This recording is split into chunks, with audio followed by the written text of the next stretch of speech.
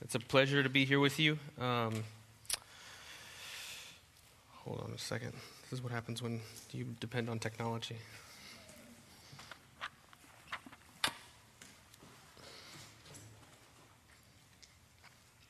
So I have a few things to talk about. First of all, thank you for being here. If you're new, if this is your first time, second time, if you're still feeling us out, I'm just so thankful that you're here. Thanks for spending time with us on Sunday. And if you're not new, thanks for being here too. It's better when you're here, and it's worse when you're not. When you go to your family reunion, you want to see your family. Maybe you don't, but let's just assume you want to see your family. And if someone's missing, the family reunion is not complete. And my hope is that you would consider this family, and that coming together every Sunday would be an opportunity to have a family reunion, to be encouraged, to hear from our daddy, God, and to come around the purpose of our family. So, on another note, last week I said something that was wrong, so that's unfortunate.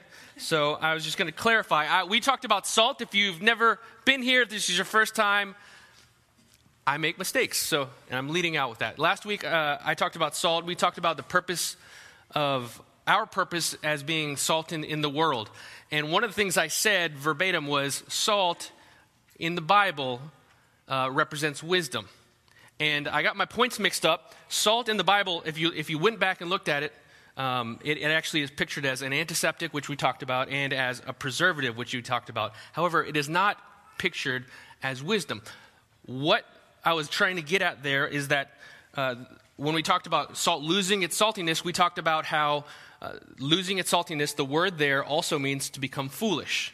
And so we can surmise from that there's a wisdom that does come in being salty in the world. So the point remains, but I want you to understand that if you went back to the podcast, or if you were paying attention and you heard me say that and you looked in your Bible and said, well, that was weird, Pastor Eddie said something, and I don't really see that in the Bible, that's because it wasn't, and I apologize. If ever I say something that I represent it as being in the Bible, and you go back and you find and you say, Pastor Eddie, I studied the Bible, I looked, it wasn't in there. I even looked in the Apocrypha, and a couple books that we don't have in the Bible, and I didn't see it. Come to me. Now, no one came to me, and that's fine, but come to me, because our authority is not in my words. God's authority, it's God's words that we're trying to come together and dine on. So I don't have any desire for us to come and hear my personal opinions, my thoughts, my ideas, my conjectures about what the Word says. So again, I apologize, but I hope that you will trust me, because I'm happy to be corrected by either myself or you should I say something that is ridiculous. All right.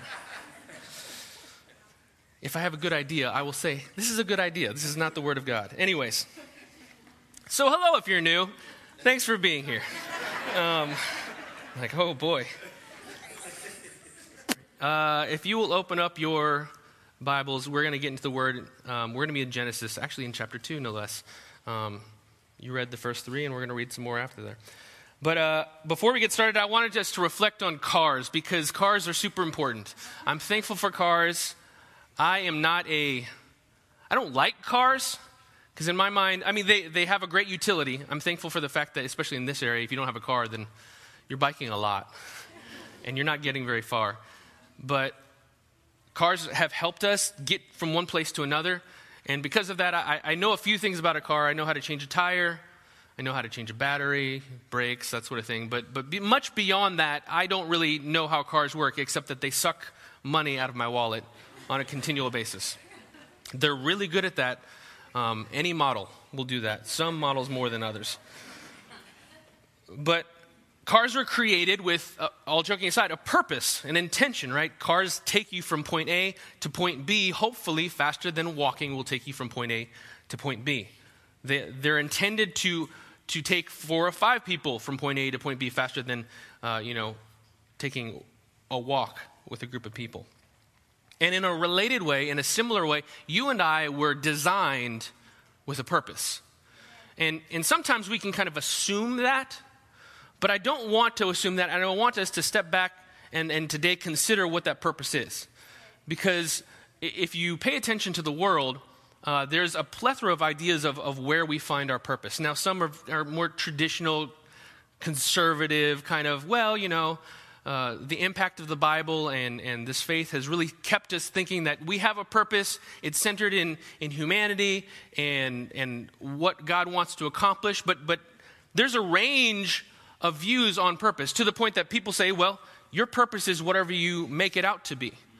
Nietzsche talked about that. He was a philosopher, and basically he proclaimed that God was dead. And this was the idea that you ultimately are the arbiter of your own purpose. And you choose what your purpose is. That this whole postmodern idea that came up after the Enlightenment, everyone, science came and we had objective reality, this idea that things are true and false. Postmodernism came in and said, you know what, maybe things aren't just true and false. Maybe your perspective determines your reality and my perspective determines my reality. And this idea of purpose shifted. If none of those, that's a little bit of like philosophical jargon, so if none of that makes sense, the point is, we live in a culture that breathes the air that says purpose is subjective. A lot of things become subjective when purpose and meaning become subjective. Your values become subjective, your morality becomes subjective, and really your existence becomes subjective. Now, we have a purpose. We self-consciously in this church would say that the highest authority that determines anything is Scripture. We go to Scripture because we believe that it's the Word of God, breathed out by God, written down by individuals who are carried by the Spirit of God, and that when we want to think about what our life means and what its purpose is, we don't get to choose. So we come to this Word and ask God, what does that mean? What is my purpose? And so we're going to talk about purpose. And in the same way that, I can go to my car and I can say, I want to define purpose for my car. I'm going to fill it with bananas. It's not going to run on bananas. It's not even going to run on diesel. It is a gasoline car. And if I put anything else in there, either bad things will happen or no things will happen.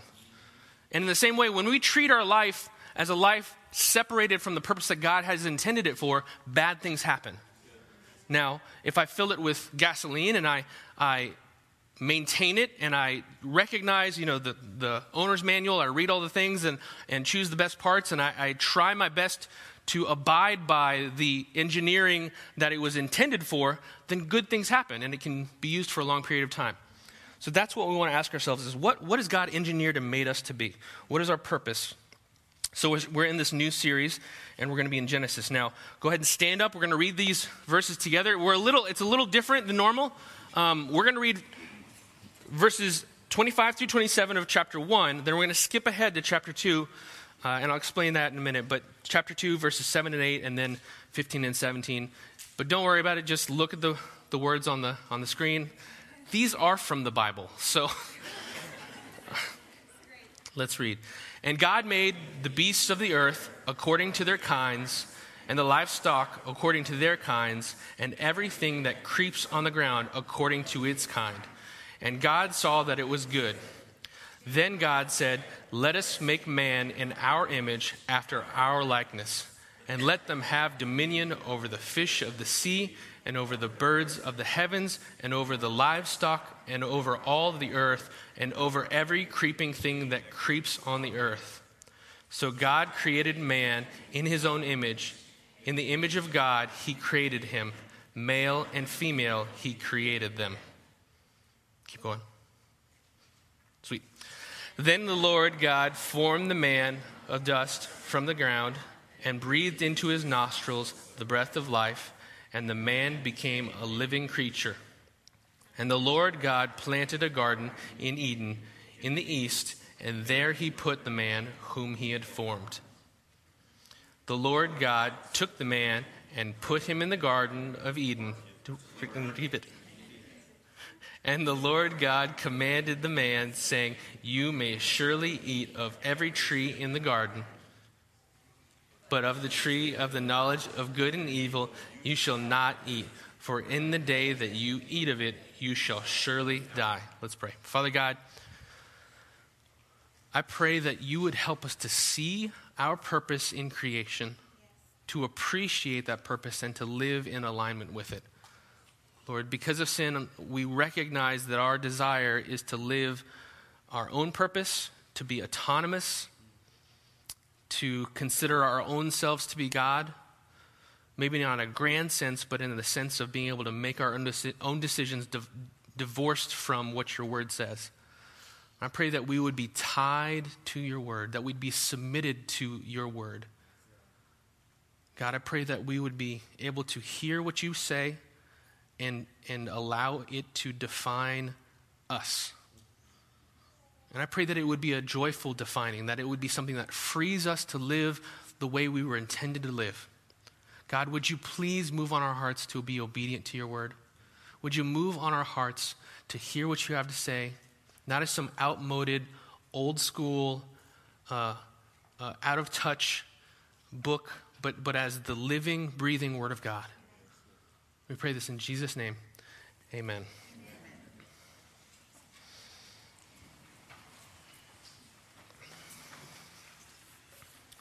So we're talking about men and women of the Bible, and we're talking about Adam. Now, Adam, the name was not mentioned, but if you read in Genesis 1 and 2, the word for man is the same word for Adam. Adam is really, that's what it sounds like when you say the word for man in Hebrew.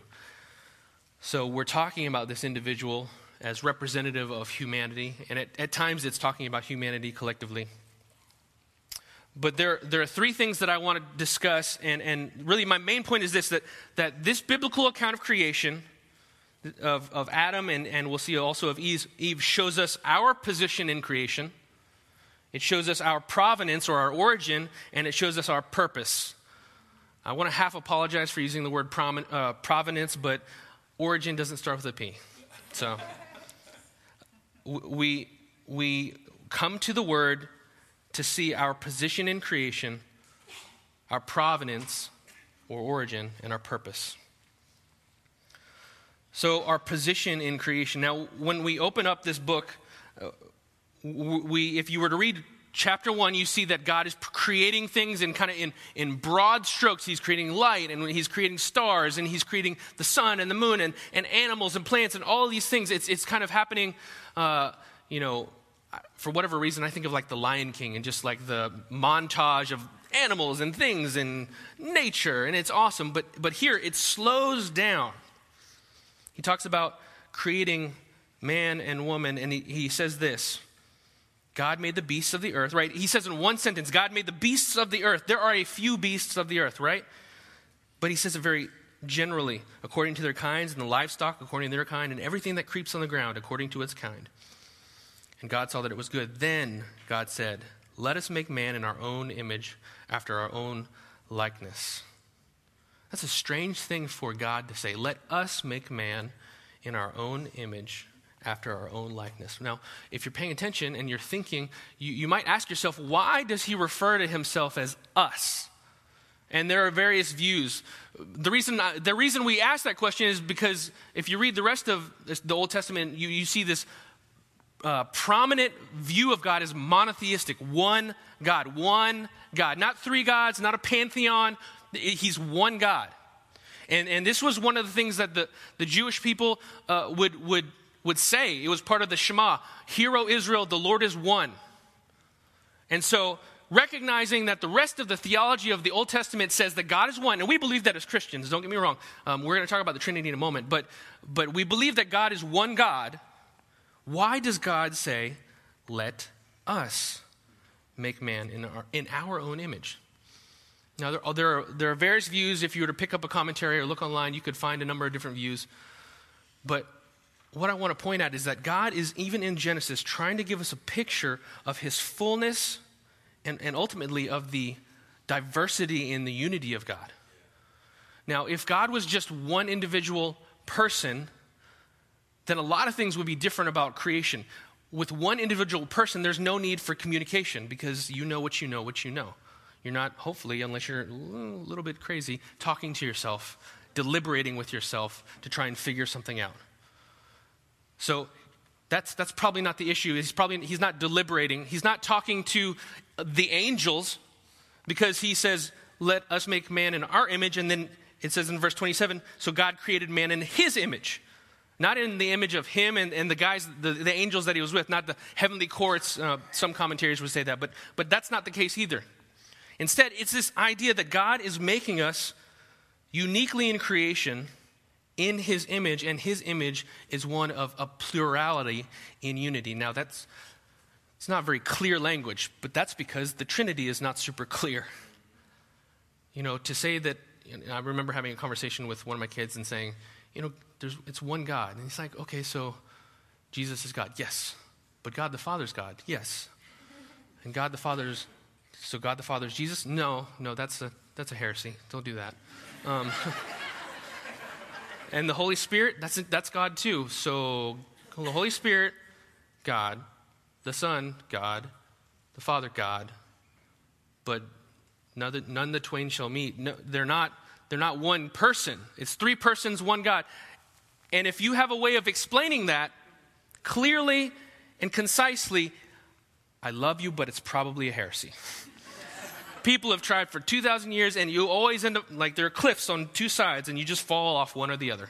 Either you say something that reduces the personality of the persons, or you do something and you end up getting three gods. It's just, you got three persons, one God, and that's as well as you can put it. To the point that there were some really, really smart people who came together, and they wrote a creed, a whole creed, and they tried to hold all of these tensions, and it was like 1,000 hands holding 1,000 strings and saying, this is the Trinity, don't let go of any of these. And the moment you're like, oh, it's simple, and you're like, oh no, you've lost one of the parts. So anyways, the point I'm trying to make is that it is not super clear, but there is something about God's creation of humanity that reflects the fullness of God's personhood. And we see that in verse 27. So God created man in his own image. In the image of God, he created him. Male and female, he created them. Why does he do that? Why doesn't he just leave it at man? I'm thankful that he didn't just leave it as man. He's showing in creation a shadow of the reality of God's fullness. Men and women, and the complementary way that we connect with one another in the context of marriage and other relationships, the perspectives that we get and see, the mutual benefit that we bring to one another, that gives us a picture of God at work in the Trinity. The Father doing things that benefit the Son doing things that benefit the Spirit, all of them working together in a community. So we see that our position in creation is to represent something about the nature of God. You represent something about the nature of God. This is one of the reasons why now there's a lot of conversation about, what's right, what's wrong, what can we discern about human gender and sexuality. And it's tough because people are actually coming broken and needing help and wanting to be received and accepted. And there's things where you want to say, yes, let's take everyone in, let's receive everyone. And God does receive everyone in his love, but that doesn't mean that everyone gets to define who we are. I don't get to define who we are. You don't get to define who we are. Because God had a unique purpose in the way he ordered and created things, and one of those purposes was to reflect his nature. We were made male and female, unique in creation. We're not just like the animals, right? If we go back to verse 25, God made the beasts of the earth according to their kind, livestock according to their kind, everything that creeps on the ground, kind of gross. Most of those things I don't, why, God? You could have just left that category out. On the ground according to its kind. But he says, you know what? We created humanity, and the way he defines it is in terms of maleness and femaleness. Not according to kind, but according to gender and sexuality. We're different from the animals. The fact that the author slows down the account of creation here shows that we're different than the animals. We're different than the plants. I mean, God's creation all glorifies him, absolutely, but there's something unique in our purpose to glorify God. We're made in God's image and likeness, uniquely hinting at the Trinity and uniquely representing something special in creation and ultimately uniquely ruling in God's authority, right? The title here, Adam created as regent of the earth. That's a word we don't tend to use, regent. It means that we represent royalty on the earth, that when God created us, we see it in one of the verses. Well, I'll skip ahead to 28. We didn't talk about that, but yes, thank you. It says, be fruitful and multiply and fill the earth and subdue it and have dominion over the fish of the sea and over the birds of the heavens and over everything living thing that moves on the earth, right? God intends to rule the world, rule the earth by means of his people.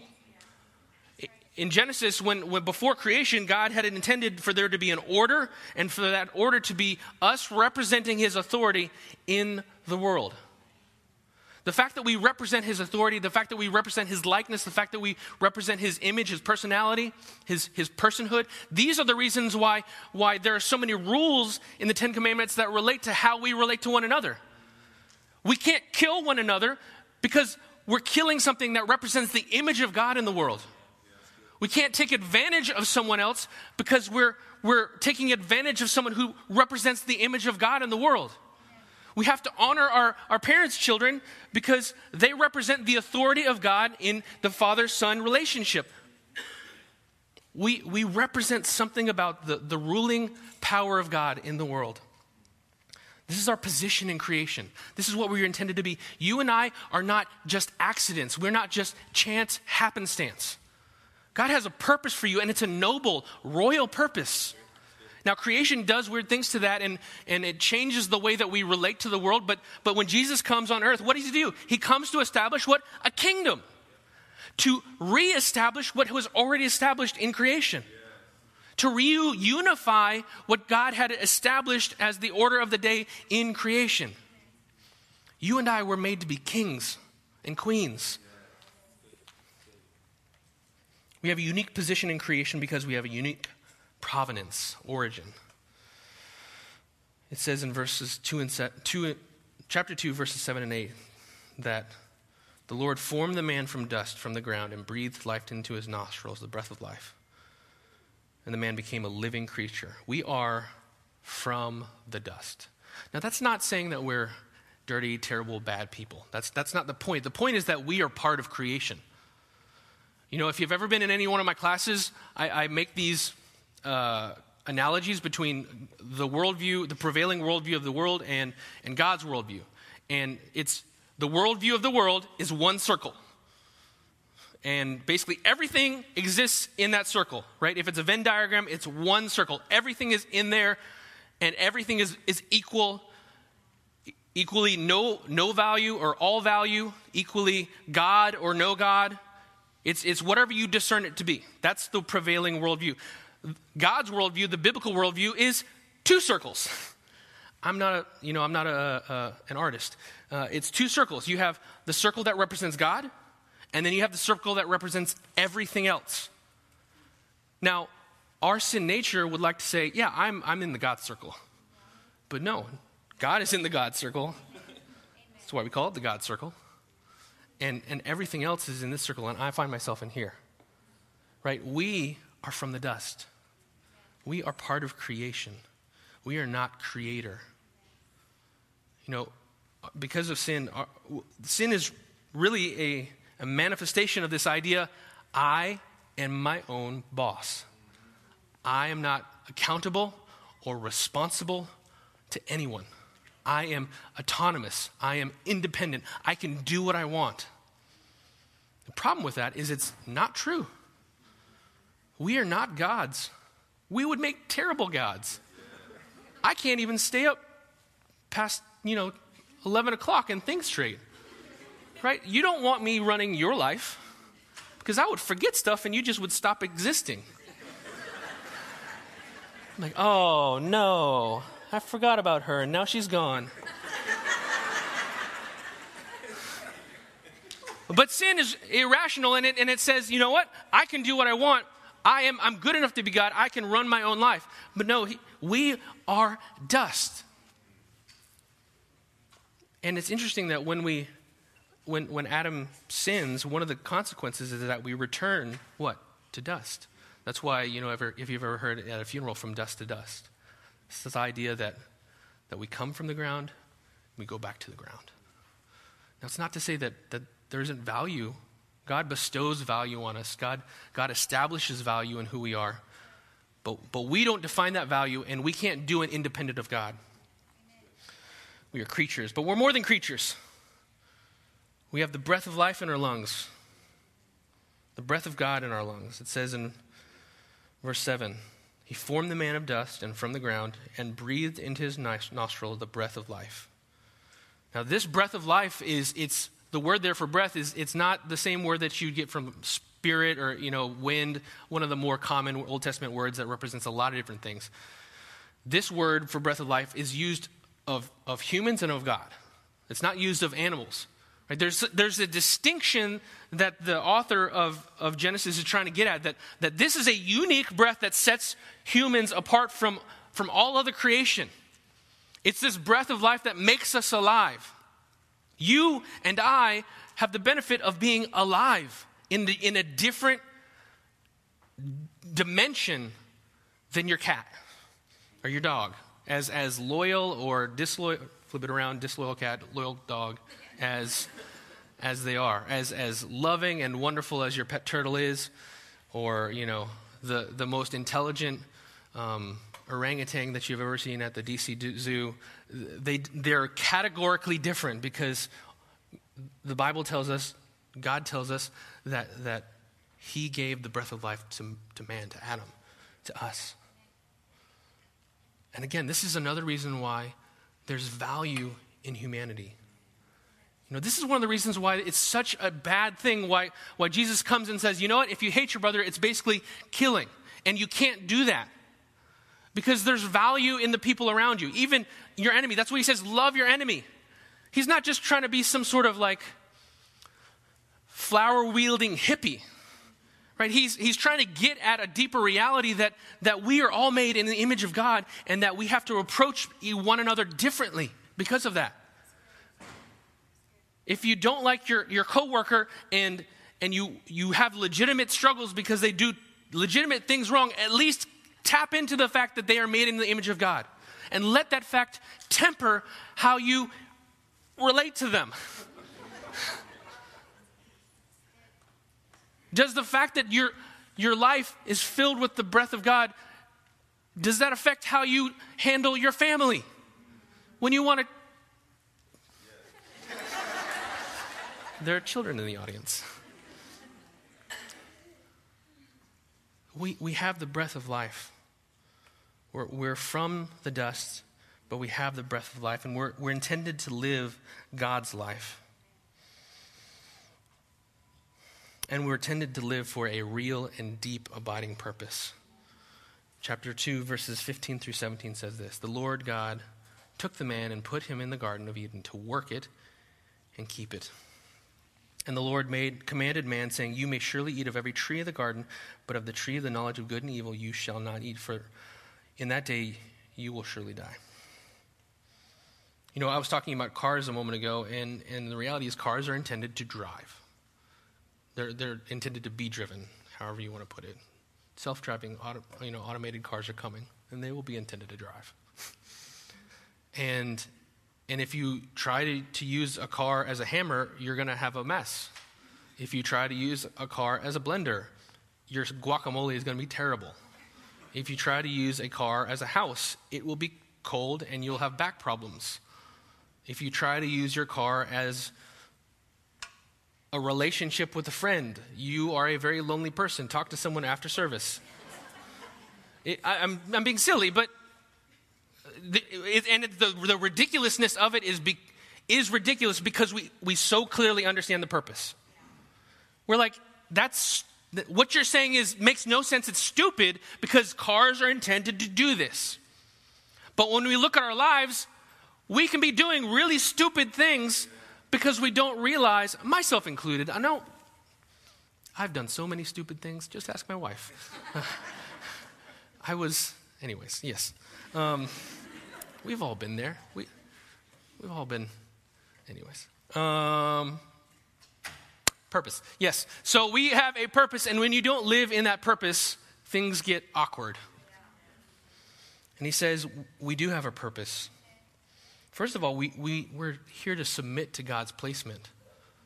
You know, Adam was taken to Eden. Now, granted, Eden was a pretty nice place. It was a decent neighborhood. You know, I don't know that there was much in Adam that would say, you know what, is there anything better? I mean, I know that you have all these trees, but are there any other trees with other fruits? Because these are cool and all, but I'm really hungry for X, or I really want this. So he was fine with his placement, at least initially. But where do you find yourself in your placement? Perhaps you're in a situation, either it's a home situation or a work situation or a family situation. And if I could just have come from a different family, my life would be better. If I could just have a different job than what I have, my life would be better. And I'm not saying that we can't pursue other jobs, that we can't go other directions or move to other places. But the point is that there's a contentment that comes when we recognize that part of our purpose is to recognize what God's doing in the moment, in where we are, rather than trying to run to something else. We're intended to submit to God's placement. We're intended to cultivate the garden that we find ourselves in. It says in verse 16 of chapter 2, the Lord commanded him, let's go skip back. It says at verse 6 and 7, or 7 and 8. The Lord planted a garden in Eden. Where is it, guys? Okay, verse 15. The Lord God took the man and put him in the garden to work it and to keep it. Parents, this is the verse that you take to your teenager and say, see, work is a good thing. Work existed before the fall. It's not a result of the fall. Now you got to work. No, it was intended to be, we were given hands and feet to do stuff. We were intended to create and build and make and cultivate. But what's even cooler about this is that these verbs, to work it and keep it, they have this kind of priestly nuance. That there was something about the service, right? The word to work, it means to serve. And there's a priestly nuance that the priests would work and they would serve. And there was a service not just kind of into the ether, but towards God. And what does Paul tell us? Whether you eat or drink or whatever you do it all to the glory of God. In Genesis, Adam was very much so working in his purpose, not just to do things and build things and make things and cultivate things, but to do and make and build and cultivate to the glory of God. You were made to make God look amazing, to reveal how amazing God is, to uncover what is covered up. Not only that, we're intended to guard the garden. That word to keep it means kind of to guard, to protect it, to protect the integrity of it. God has a purpose in creation. He has a purpose in the lives of those around you, and part of it is that you should be calling people to their purpose. I understand that you're struggling with purpose, and I understand that you're upset and sad. Can I tell you that God has a purpose for your life? That he's created you for a great and amazing purpose. And even in this area that you're focused in, this task, in this employment, in this career, you can still glorify God in that. You're not purposeless. You're not meaningless. You have a purpose, and God wants to accomplish things in your life that he can only accomplish in your life through you, or that he chooses only to accomplish in your life and through you. We're to guard the garden. We're to protect the purpose of creation, God's glory. Everything that you and I do is intended to protect God's glory. When you're driving to work, do you ever this is me too. Do you ever consider the glory of God? I talk about driving a lot because this is Northern Virginia and it's a challenge. You try and drop your kids off at school and people they've lost their minds. They have lost, I see you at church. You are sinning right now. All the while God's like, so are you. In that moment, you have the opportunity to bring glory to God. And we diminish it and say, well, it's just driving. It's just my attitude at work. It's just, how I talk to my kids. It's just whether or not I, get up on time and do the things I need to do. It's just every moment you're choosing to glorify God or you're not. We're called to guard the garden. And we're called to rule the earth. Now, this rulership, this is not, God doesn't hand out scepters. Thank you. Although that'd be cool. If it's like you get saved and poof, there's a scepter. That'd be awesome. I want a big, onyx black, I don't know. We went somewhere just now. I'll close that door back up. Okay. He doesn't do that. No one has, if you have a scepter, put it away. That's weird. He wants us to rule the earth. And if you're to contextualize what that means, look at how Christ lived. Christ lived to usher in the kingdom of God. Now, there's going to be a moment where he comes on a horse with a robe dipped in blood, carrying a sword out of his mouth, and it's real. It's not, baby Jesus, and it's not Jesus meek and mild carrying a lamb on his. No, this is serious wartime Jesus. But now, in this time in between the first and second coming of Christ, we are to live like Christ lived, as servants, as people who love our enemy, as people who sacrifice, who live boldly but sacrificially. That is how we rule on the earth. We're intended to rule. When you think about your rulership on the earth, and the question is not whether or not you're doing your job. It's whether or not you're doing your job well. You represent something to the world. Your life represents something whether you want it to or not. Especially if you call yourself a Christian and you go to the restaurant today and you don't tip your waiter, or you're super stingy, or you're mean, like you're representing something. You don't get to take off your hat and be like, well, I'm not at church, so 10%. Right? We represent God's authority in the world, and we either do it well or we do it terribly. If you've been doing it terribly, hey, Jesus died for your sins. Just stop it. And if you're doing it well, praise God. But we're intended to rule the earth by representing God. And finally, we want to obey. Right? God says, you may surely eat of every tree in the garden, but of the tree of the knowledge of good and evil you shall not eat, for on this day that you eat it, you shall surely die. God gives him a command, an explicit command. He had already given him the command to work the garden, but here's an explicit command that he gives and says, this is the line. You can't go beyond this line. I am God. You are a servant. You need to exercise lordship. Live in light of the fact that you are not God and I am God. And he says that in Adam's purpose was to obey.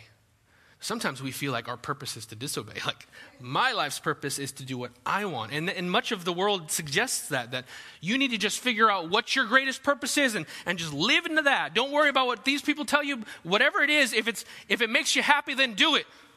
Sometimes living your purpose is doing stuff you don't like. Right? Husbands, you have to work. If you don't like your job, I don't know, hum yourself a song. We all do things we don't like, myself included. I remember my first job, I talked about it, but it was this, we're almost done. We're all over the place. It was at this church, and I wasn't doing anything churchy. We were ripping up carpet that had been laid down, I think with cement, I'm not sure, but the glue was really strong. And then they were like, okay, here's this dull hoe, just scrape it up. And it was like a thick piece of metal. There was no edge to it, and that was my job. And it built character, right? Also, it just was like, well, that's the lowest, and so anything is positive from there. Whatever, I'm not doing that. So in the middle of the summer in a closed out room in North Carolina, I'm not doing that ever again. No. But purpose. What am I talking about even? We're to obey. And sometimes living and obeying God and living in light of what he has to say means that we do things we don't want to do because we ultimately want to do what we were made to do. Your purpose has a lot less to do with the specifics of your career and a lot more to do with your disposition toward God in doing whatever you do. Some of us are going to swing hammers to the glory of God. Some of us are going to write code to the glory of God. Some of us are going to be moms and dads and care for little babies and clean up poop to the glory of God. Some of us are going to be all kinds of different things, but the point is that we're doing it to the glory of God. That is our purpose. So as we close up, my question, as we think about who we are in our most basest of senses, what informs who you are? I'll repeat the question. What in the world, out of the world, what informs who you are? Do you inform who you are? Does prevailing philosophical thought that says there is no God inform who you are? If the Bible is true, which I believe it is, if the Bible is true, then you need to listen to what it has to say about who you are. You know, I can go out to my car today and I can try and fly it like a plane, but it's not a plane. And if God's word is true and you try to live life like it's not going to work. You and I were made for a purpose. We have an origin. We have an amazing position in creation. Even the lowest of low human doing the dirtiest of deeds, the dirtiest of jobs, in the darkest, stinkiest of places, is doing stuff that glorifies God in a way that nothing else in creation can. I mean, that's crazy. My encouragement to you is that you have an opportunity, your life has an opportunity to glorify God.